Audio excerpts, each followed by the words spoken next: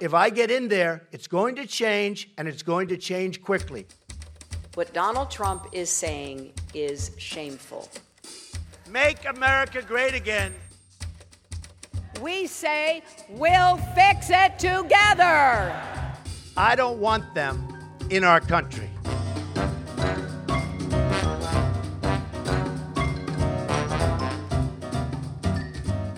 Bare litt over en måned igjen til USA velger sin 45. president. Og her sitter vi, Erik Vold, Marie Simonsen, Bjørn Hansen, Ole Moen. Klare med den tredje utgaven av Trump eller Clinton, en podcast om USA-valget. Produsert av Dagbladet i samarbeid med Kjør Debatt AS. Ja, Bjørn Hansen, er du mer eller mindre sikker i dag på at Hillary Clinton blir president enn du var for en uke siden? Jeg er faktisk mer sikker. Og det har ikke med de konkrete målingene å gjøre, for de kan svinge fra dag til dag. Men tendensen i målingene er nå at Hillary Clinton er på stigende kurs, mens Trump på mange måter har kjørt seg fast. Enig, Marie? Ja, dels. Jeg har jo sagt hele tiden at jeg trodde at det skulle gå sånn, men så venter vi jo på denne October Surprise som alle lover at skal komme. Ole Moen, mer eller mindre sikker? Ja, jeg tror jeg heller er mer sikker, ja. Fordi at etterslepet etter debatten har begynt å slå ut nå på meningsmålingene, og det er den, som Bjørn sier, det er en stigende kurs for Hillary, og ikke bare for henne, men også for demokratiske kandidater til senatsvalget i de avgjørende vippestatene og i rustbeltet. Så jeg er overbevist om at ting har snudd. Ja, altså det har jo ikke snudd kanskje, men vi har liksom hele tiden gjennom både primærvalgene og frem til nå trodd at Trump kunne slippe unna med hva som helst. Og derfor så tror jeg alle var litt usikre på hvordan de skulle bedømme den første debatten, hvor han jo rotet det fryktelig til for seg. Han var jo veldig fornøyd etterpå selv da. Ja, men tydeligvis har den debatten gjort større utslag enn man trodde da, hvis man skal se på målingene. Hvis man ser på utviklingen i denne valgkampen siden landsmøtene, så hadde Hillary Clinton en glimrende augustmåned.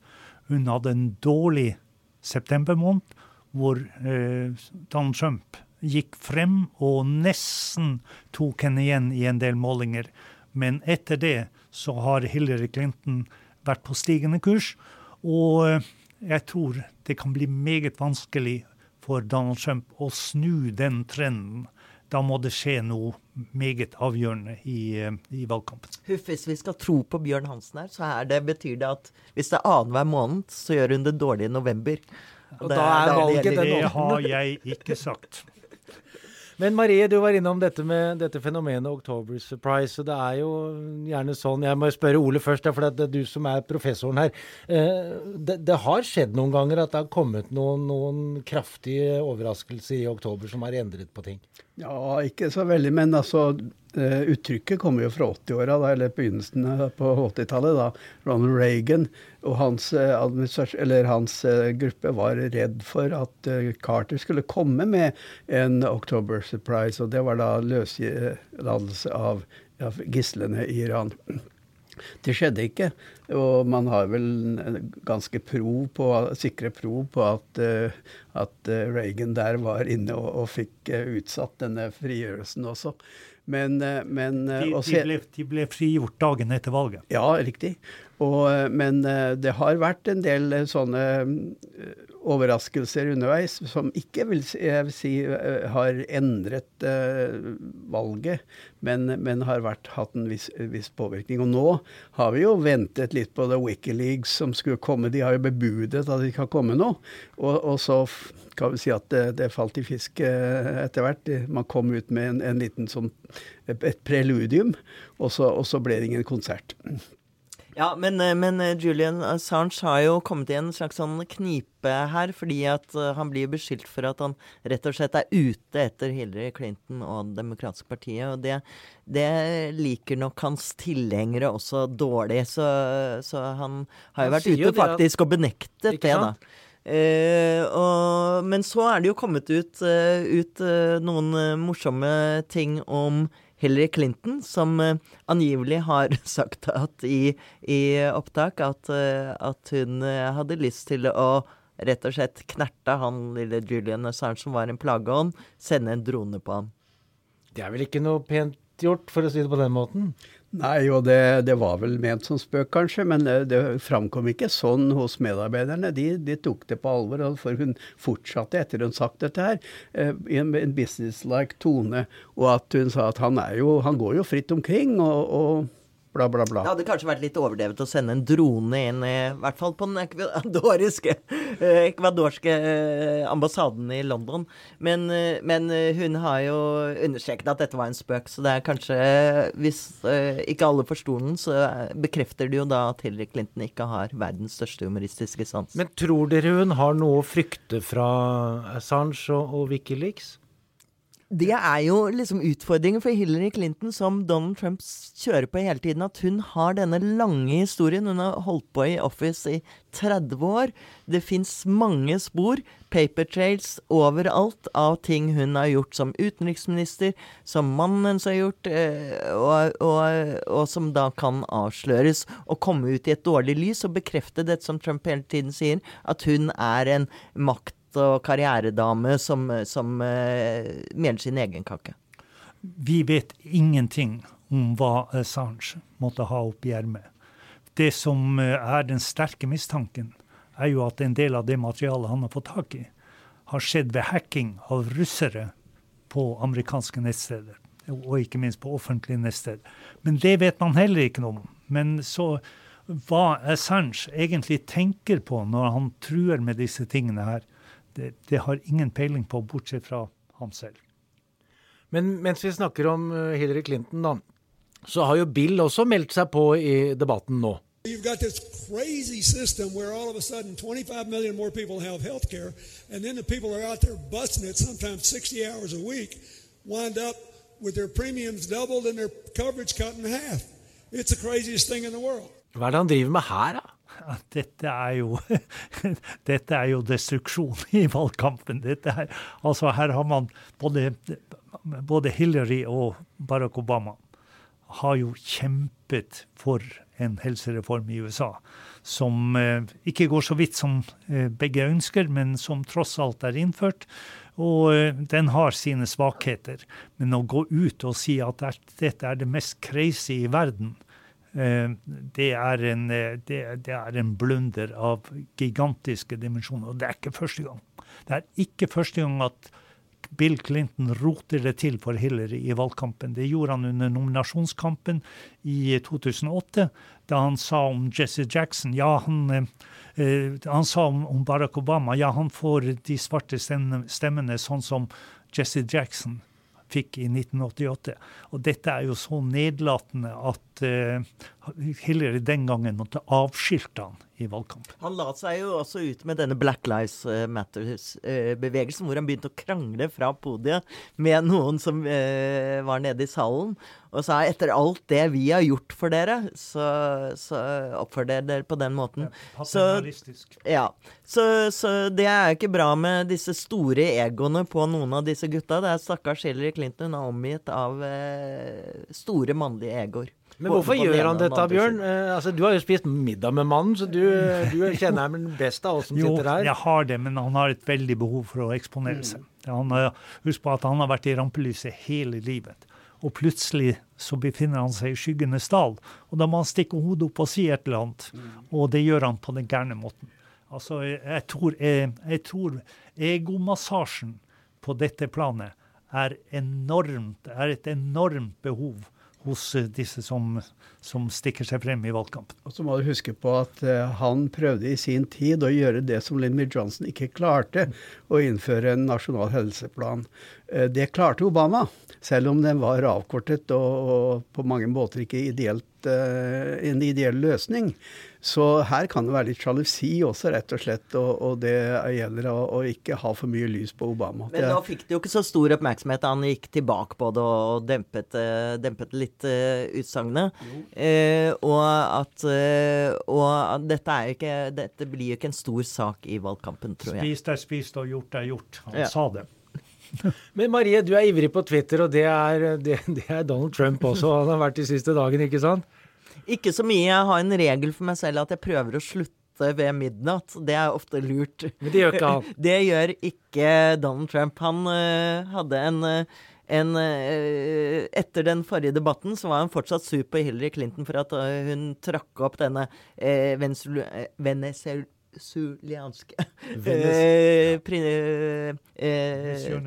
Miss Universe som Alisa Machado. Og han fortsatte å twittre og angripe både Hillary og Machado 3:00 om natten i noe som virket som, da kan man snakke om crazy, altså det virket jo, man kunne virkelig lure på hva han hadde fått opp i nesen på det tidspunktet. Og dette er jo den berømte 3:00 om natten som Hillary Clinton har snakket om, og som hun kjørte i tidligere valgkamper. Ja, det er nettopp dette 3 o'clock call, telephone call. Da skal man være edruelig. Og han ser jo ut til, hadde ikke det vært at han er avholdsmann, så kunne man jo lure på om han hadde fått noe innabords. Ja, det er jo, altså den store frykten utenrikspolitisk i USA og i andre land er jo ikke i og for seg at Trump skal føre en utenrikspolitikk som fører USA fullstendig galt av sted. For han vil være omgitt av et apparat av kloke rådgivere som prøver å holde han igjen, og som prøver å tøyle han, selv om det blir vanskelig nok. Problemet er spontaniteten hans. Hva han måtte gjøre nettopp 3:00 om natten, når han får telefonsamtalen og sier «bomb dem». Det er det som er det farlige. Men det skal tydeligvis veldig lite for å tirre han, når han ikke klarer å ha kontroll over en så liten hendelse, og en liten liksom kilevink fra Hillary Clinton på den måten som han måtte være forberedt på. Hva skjer da når han virkelig blir provosert? Altså, det er jo det man må spørre seg om. Og det virker jo som om dette har gjort inntrykk på folk. Vi snakker igjen, som vi stadig må minne om, at de kjernevelgerne til Trump, de tror jeg ikke man klarer ikke. Men det er mange som er såkalt undecided, ubestemte sofavelgere til og med, som man skal få ned på sin side. Også når han da blir minnet om, eller beskyldt for, anklaget for å ikke ha betalt skatt gjennom 18 år, da lar han seg også hisse opp. So now, after years of failure, she complains about how I've used the tax laws of this country to my benefit. Then I ask a simple question. Why didn't she ever try to change those laws so I couldn't use them? You know why? She could have changed the laws when she was in the United States Senate, but she didn't. She named a few buildings, that's all she did. The reason that she did not do that is her donors and contributors have used those same tax laws as I did, the same way. I know all of their names, and I know who they are. Som alltid, angrep er det beste forsvar. Ja, han prøver i hvert fall. Det skal jo sies. Men det er klart at han innrømmer jo her at han ikke har betalt føderal inntektsskatt. Det ligger jo i hele resonemanget hans at jeg har brukt skattelovene for hva de er verdt. Hillary har ikke endret dem mens hun var i senatet. Det kan hun ikke gjøre på egen hånd heller. Det er en lang prosess å endre slike ting. Men han beskylder henne for å være ansvarlig for dette. Men her ligger en innrømmelse av at han ikke har betalt skatt. Han har ikke betalt skatt for å finansiere den amerikanske stat som han ønsker å styre. Men han er jo smart da. Han får frem 2 hovedpoeng som har vært gjennomgående i hans kampanje mot Hillary. Han får frem hennes tette bånd til Wall Street og til rike donors. Dette var en store strid mellom henne og Bernie Sanders, som vi husker. Og han får frem dette om at hun har sittet der lenge og ikke gjort noe med systemet. Så det er de 2 tingene som jeg tror mange vil feste seg ved. Jo, men du vet, han jo gira på seg selv, nær sagt, og på en person, at han skal ordne alt. Og innbille seg at en person i senatet skal få til å snu ting. Når han kjenner det amerikanske senatet med alle de egoene der, og alle de bindingene man har til lokale parti og næringsliv, så jo det helt på jordet. Sånn at, men altså det denne forenklingen som det gir opphav til, det jo det som typisk for ham. Altså at hun satt der i alle år og har ikke gjort noe. Og han snakker om hun har sittet i Washington i 30 år, har ikke gjort noe. Men Ole, tror du ikke det nettopp det folk hører da? Jo. Og det jo det som liksom viktig, hvorfor han trykker på de to ømmeste punktene. Absolutt, men når det gjelder altså substansen i det, så jo det helt crazy. Men det klart at dumbing down en veldig viktig faktor i amerikansk politikk i dag. Folk følger ikke med og leser aviser og setter seg inn i ting i dybden. Så at det slår an til mange grupper, men helst da til de troende. Men nå har jeg et spørsmål til alle tre, for vi har jo hørt Hillary Clinton gang på gang hamre inn dette at han betaler ikke noe for forsvar, han betaler ikke noe for skole, han betaler ikke noe for noe som helst. Og nå hørte vi da visepresidentkandidaten i debatten denne uka her si akkurat det samme. Har ikke dette noen effekt på velgerne? Det vel det som har hatt effekt det siste. At folk blitt bevisst at Donald Trump ikke har bidratt til statsbudsjettet, til finanssiden, inntektssiden av statsbudsjett. Og dette kommer til å selv om man legger frem sine skatteopplysninger nå, det jo en stor tvil om man kommer til å gjøre det overhodet, men hele tiden vil det ligge der at man ikke betaler skatt. Vi betaler skatt. Vi alminnelige amerikanere betaler skatt. Han gjør det ikke. Og dette noe som terger folk i USA. Jeg må bare si at jeg skjønner hvor dumt spørsmålet mitt var, for at Hillary går jo fremover, det har vi jo etablert i begynnelsen her. Men altså, i hvor stor grad folk opptatt av det da? Det det jeg egentlig burde spurt om. Jeg tror det en fare i tillegg til det Bjørn nevner, at Hillary kan nå bruke det hver gang det kommer opp noe at han skal bruke mer penger på sånn og sånn, så kan hun si at ja, men du betaler jo ikke skatt. Men i tillegg så tror jeg han minner folk på, i hvert fall en del folk, at det forskjell på å være en god businessmann og å være en leder, en politisk leder. At det andre hensyn, andre moralske vurderinger, annen etikk du må ha som en president, en landets øverste sjef og commander-in-chief. Men samtidig så også pressen blitt mye mer årvåken og går etter ham. Når han påstår at han self-made man, at han startet fra scratch liksom, så kommer det fram at hvilke store lån han har fått fra faren sin, og gaver han har fått fra faren sin. Han jo en pappagutt som har gått opp i løypa etter far sin, og bare det var ikke $14 millioner i startkapital han fikk da? Jo da, og du vet, det hjelper litt, vet du. Slik at det nok dette at han så suksessfull, eller suksessrik som forretningsmann, det har jo fått et skudd for baugen, tror jeg, og det når da det blir sagt her at han bruker skattelovene slik det ment å bruke, så jo det en forvridning av virkeligheten. Altså for det at man kan bruke et underskudd i et forretningstagende og trekke fra inntektene i årene fremover, det jo ment på en engangsforeteelse, nær sagt at det i liten målestokk. Men når jeg snakker om altså at det alle, nær sagt, 3-4 bankerotter med 916 millioner dollar, og kanskje en skattefrihet som strekker seg over 18 år, da det i en helt annen kategori, altså.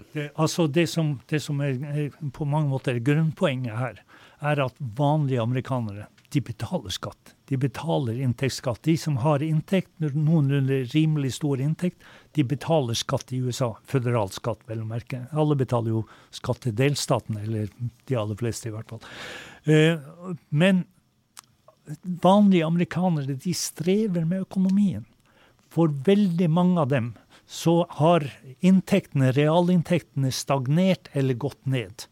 De kjemper for livet for å finansiere utdannelse til sine barn på college og universiteter, som meget kostbart i USA.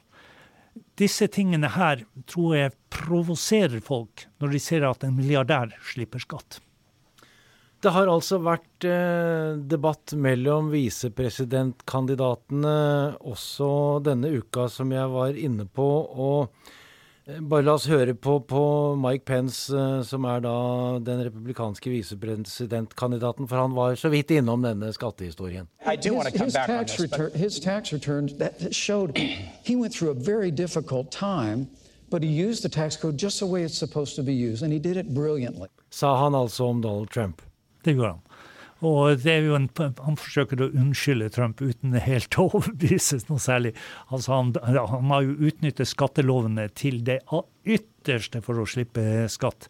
Så i dette tilfellet så var det ikke det så veldig overbevisende, tror jeg, for mange. Men en ting skal sies om Mike Pence. Han gjorde en veldig god innsats i debatten. Han gjorde en bedre innsats i å forsvare Trump enn Trump selv maktet i debatten. Men dette var vel den eneste punktet hvor han forsvarte Trump, fordi han ble spurt gang på gang og konfrontert med hva Trump hadde sagt, og det ville han overhodet ikke forsvare noen gang.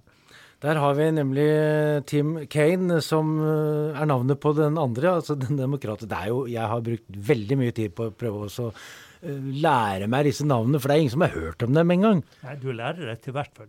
Ikke sant? Takk, hjertelig. La oss høre på herr Kaine. 6 times tonight, I have said to Governor Pence, I can't imagine how you can defend your running mate's position on one issue after the next.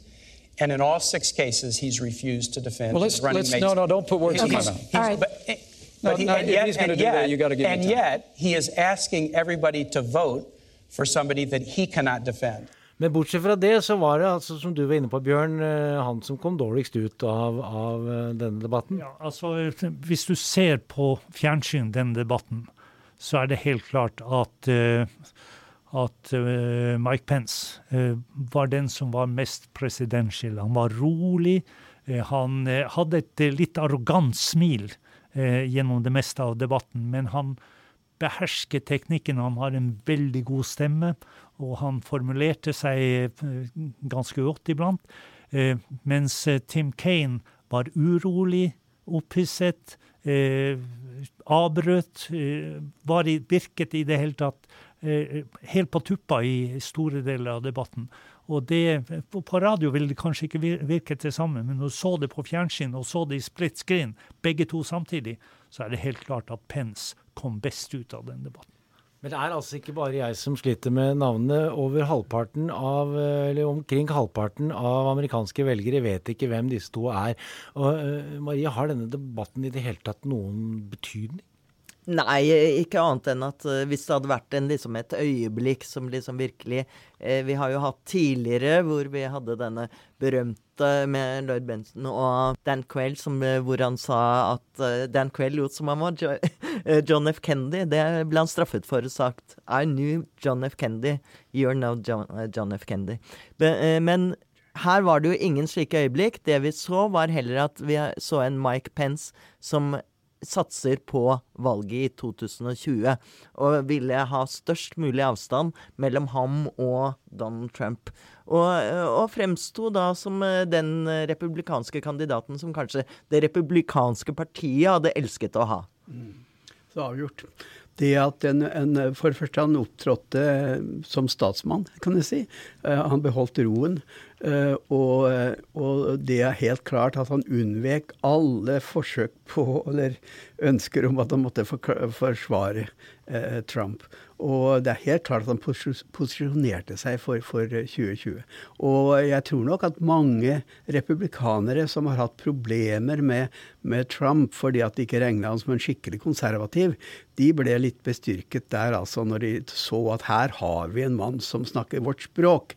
Og det kan vel være også at de mente kanskje at om Trump skulle forsvinne på en eller annen måte, så ville ikke det være en katastrofe for partiet. Hva mener du antyden nå, Ole? At han skulle forsvinne på en eller annen måte? Ja, det Second Amendment-folkene? Ja, han har jo selv foreslått at Hillary skulle gi sikkerhetsvaktene sine frivakt, og har kalt inn anti-Second Amendment-folkene, altså de som ønsker ikke noe våpenlover.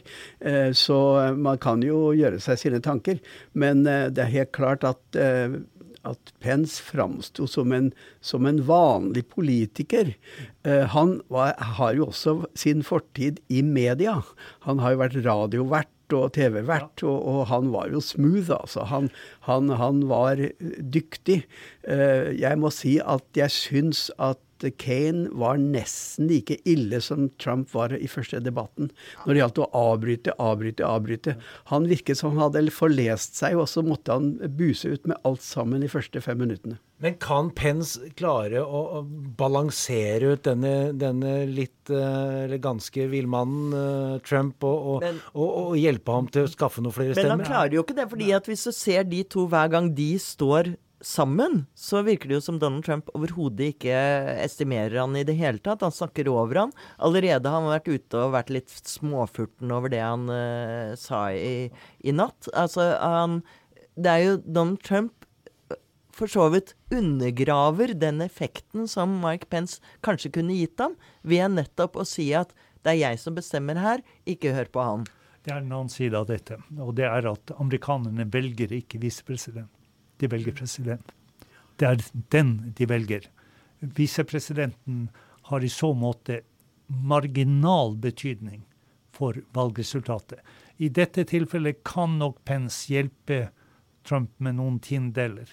Men det som på lengre sikt, og når man ser fremover hva Pence måtte ha tenkt om fremtiden, og fremtidig presidentkandidatur, det jo det at det republikanske partiet på demografisk tilbakegang i USA, og Pence representerer høyrefløyen i et parti som i tilbakegang.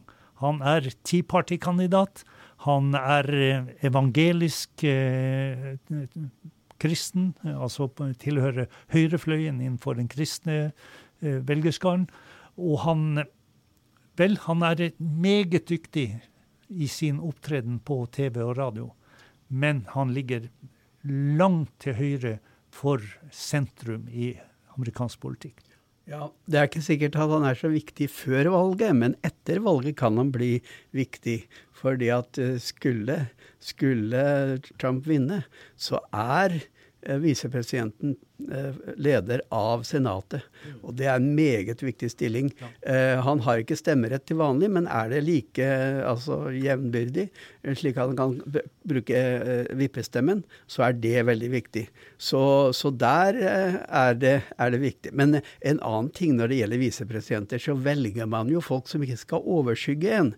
Det mest groteske eksempelet var vel Dan Quayle, som det var ikke en fare for at han skulle overskygge gamle Bush.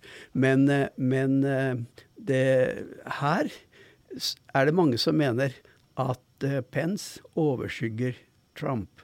Og det kan nok føre til at Trump får en viss lyst til å markere seg som... Men overskygger på hvilken måte? Altså, Trump jo den store stjerne her. Altså, heller ikke Hillary kan jo måle seg med han. Det Trump som trekker velgere og seere til denne valgkampen. Hevori. Men altså, når det gjelder seriøs fremtidspolitikk, nær sagt at særlig republikanske velgere som ikke mener at Trump solid konservativ, de kan nok ha blitt i går, i natt tror jeg positivt innstilt i langt større grad, og dermed også til Trump, fordi at de ser Pence som en coming man, en mann som kan stå for deres prinsipper. Men det jo nettopp... Her det bare en debatt mellom de to. Fra nå av og fremover. Hvem vil bry seg om Pence i denne valgkampen? Det jo Trump, det står mellom Trump og Hillary, mellom Trump og Clinton. Etter et døgn så det glemt. Ja. Men det som interessant jo nettopp hvis man ser for seg at det republikanske partiet skal rydde opp i dette her, uavhengig av nesten hva som skjer 8. november, så altså Mike Pence, som det blir sagt her, en veldig konservativ, ytterste høyre, hvit mann. Deres problem jo nettopp at de ikke appellerer til de unge, til minoriteter, til kvinner og så videre. Det løser I hvert fall ikke Mike Pence. Nå fikk jeg så plutselig lyst til å være debattleder sånn fra tidligere igjen, så skal jeg gjøre sånn som jeg pleier å ofte gjøre. Gi dere 10 sekunder hver til slutt til å si hva som blir det viktigste saken frem mot og I den debatten, den neste presidentdebatten skal være på natt til mandag. Marie først. Jeg tror at Hillary Clinton kommer til å ha en plan for utenrikspolitikken som Donald Trump ikke kan trumfe. Det som kommer til å bli viktigst hvem som viser presidentverdighet I neste debatt, hvem som fremstår som en ansvarlig politiker. Og dette vil være en debatt hvor det town hall-opplegget, hvor lyttere eller seere stiller spørsmål. Og da kan ikke Trump kjøre fram med fullt artilleri for å gå løs på Clinton på samme måten. Så han må jo prøve å svare på spørsmålene. Så jeg tror hvordan han kommer ut I den sammenheng, han ikke vant til å komme på nær avstand til folk. Han vil gjerne stå på høyden, sånn som Mao liksom, og snakke ned til mengden. Og han ikke flink til å relatere one-on-one. Så det vil være syretesten, tror jeg. Men han flink til å få folk begeistret og entusiastiske, så der kan vi se hvem som har flest folk I salen. Ja, det kjernevelgere, men det jo ikke en sammensatt gruppe mennesker I en town hall. Men han bør kanskje høre på råd fra oss her, og ikke avbryte fullt så mange ganger som han gjorde forrige gang? Hva han måtte gjøre der, det jeg vil I hvert fall ikke gi noe råd, hverken til Trump eller Clinton I denne forbindelse. Han hører på denne podcasten, tror du ikke det? Ja, det var kanskje det. Han har jo ikke impulskontroll I hele tatt. Så å forespeile hva som vil skje håpløst. Vi skal I alle fall kommentere og analysere det som har skjedd når den neste debatten har vært, for det har den når vi tilbake med neste utgave av denne podcasten. Vi sier takk for oss, Marie Simonsen, Bjørn Hansen, Ole Moen, Erik Vold og produsent Marie Røsland.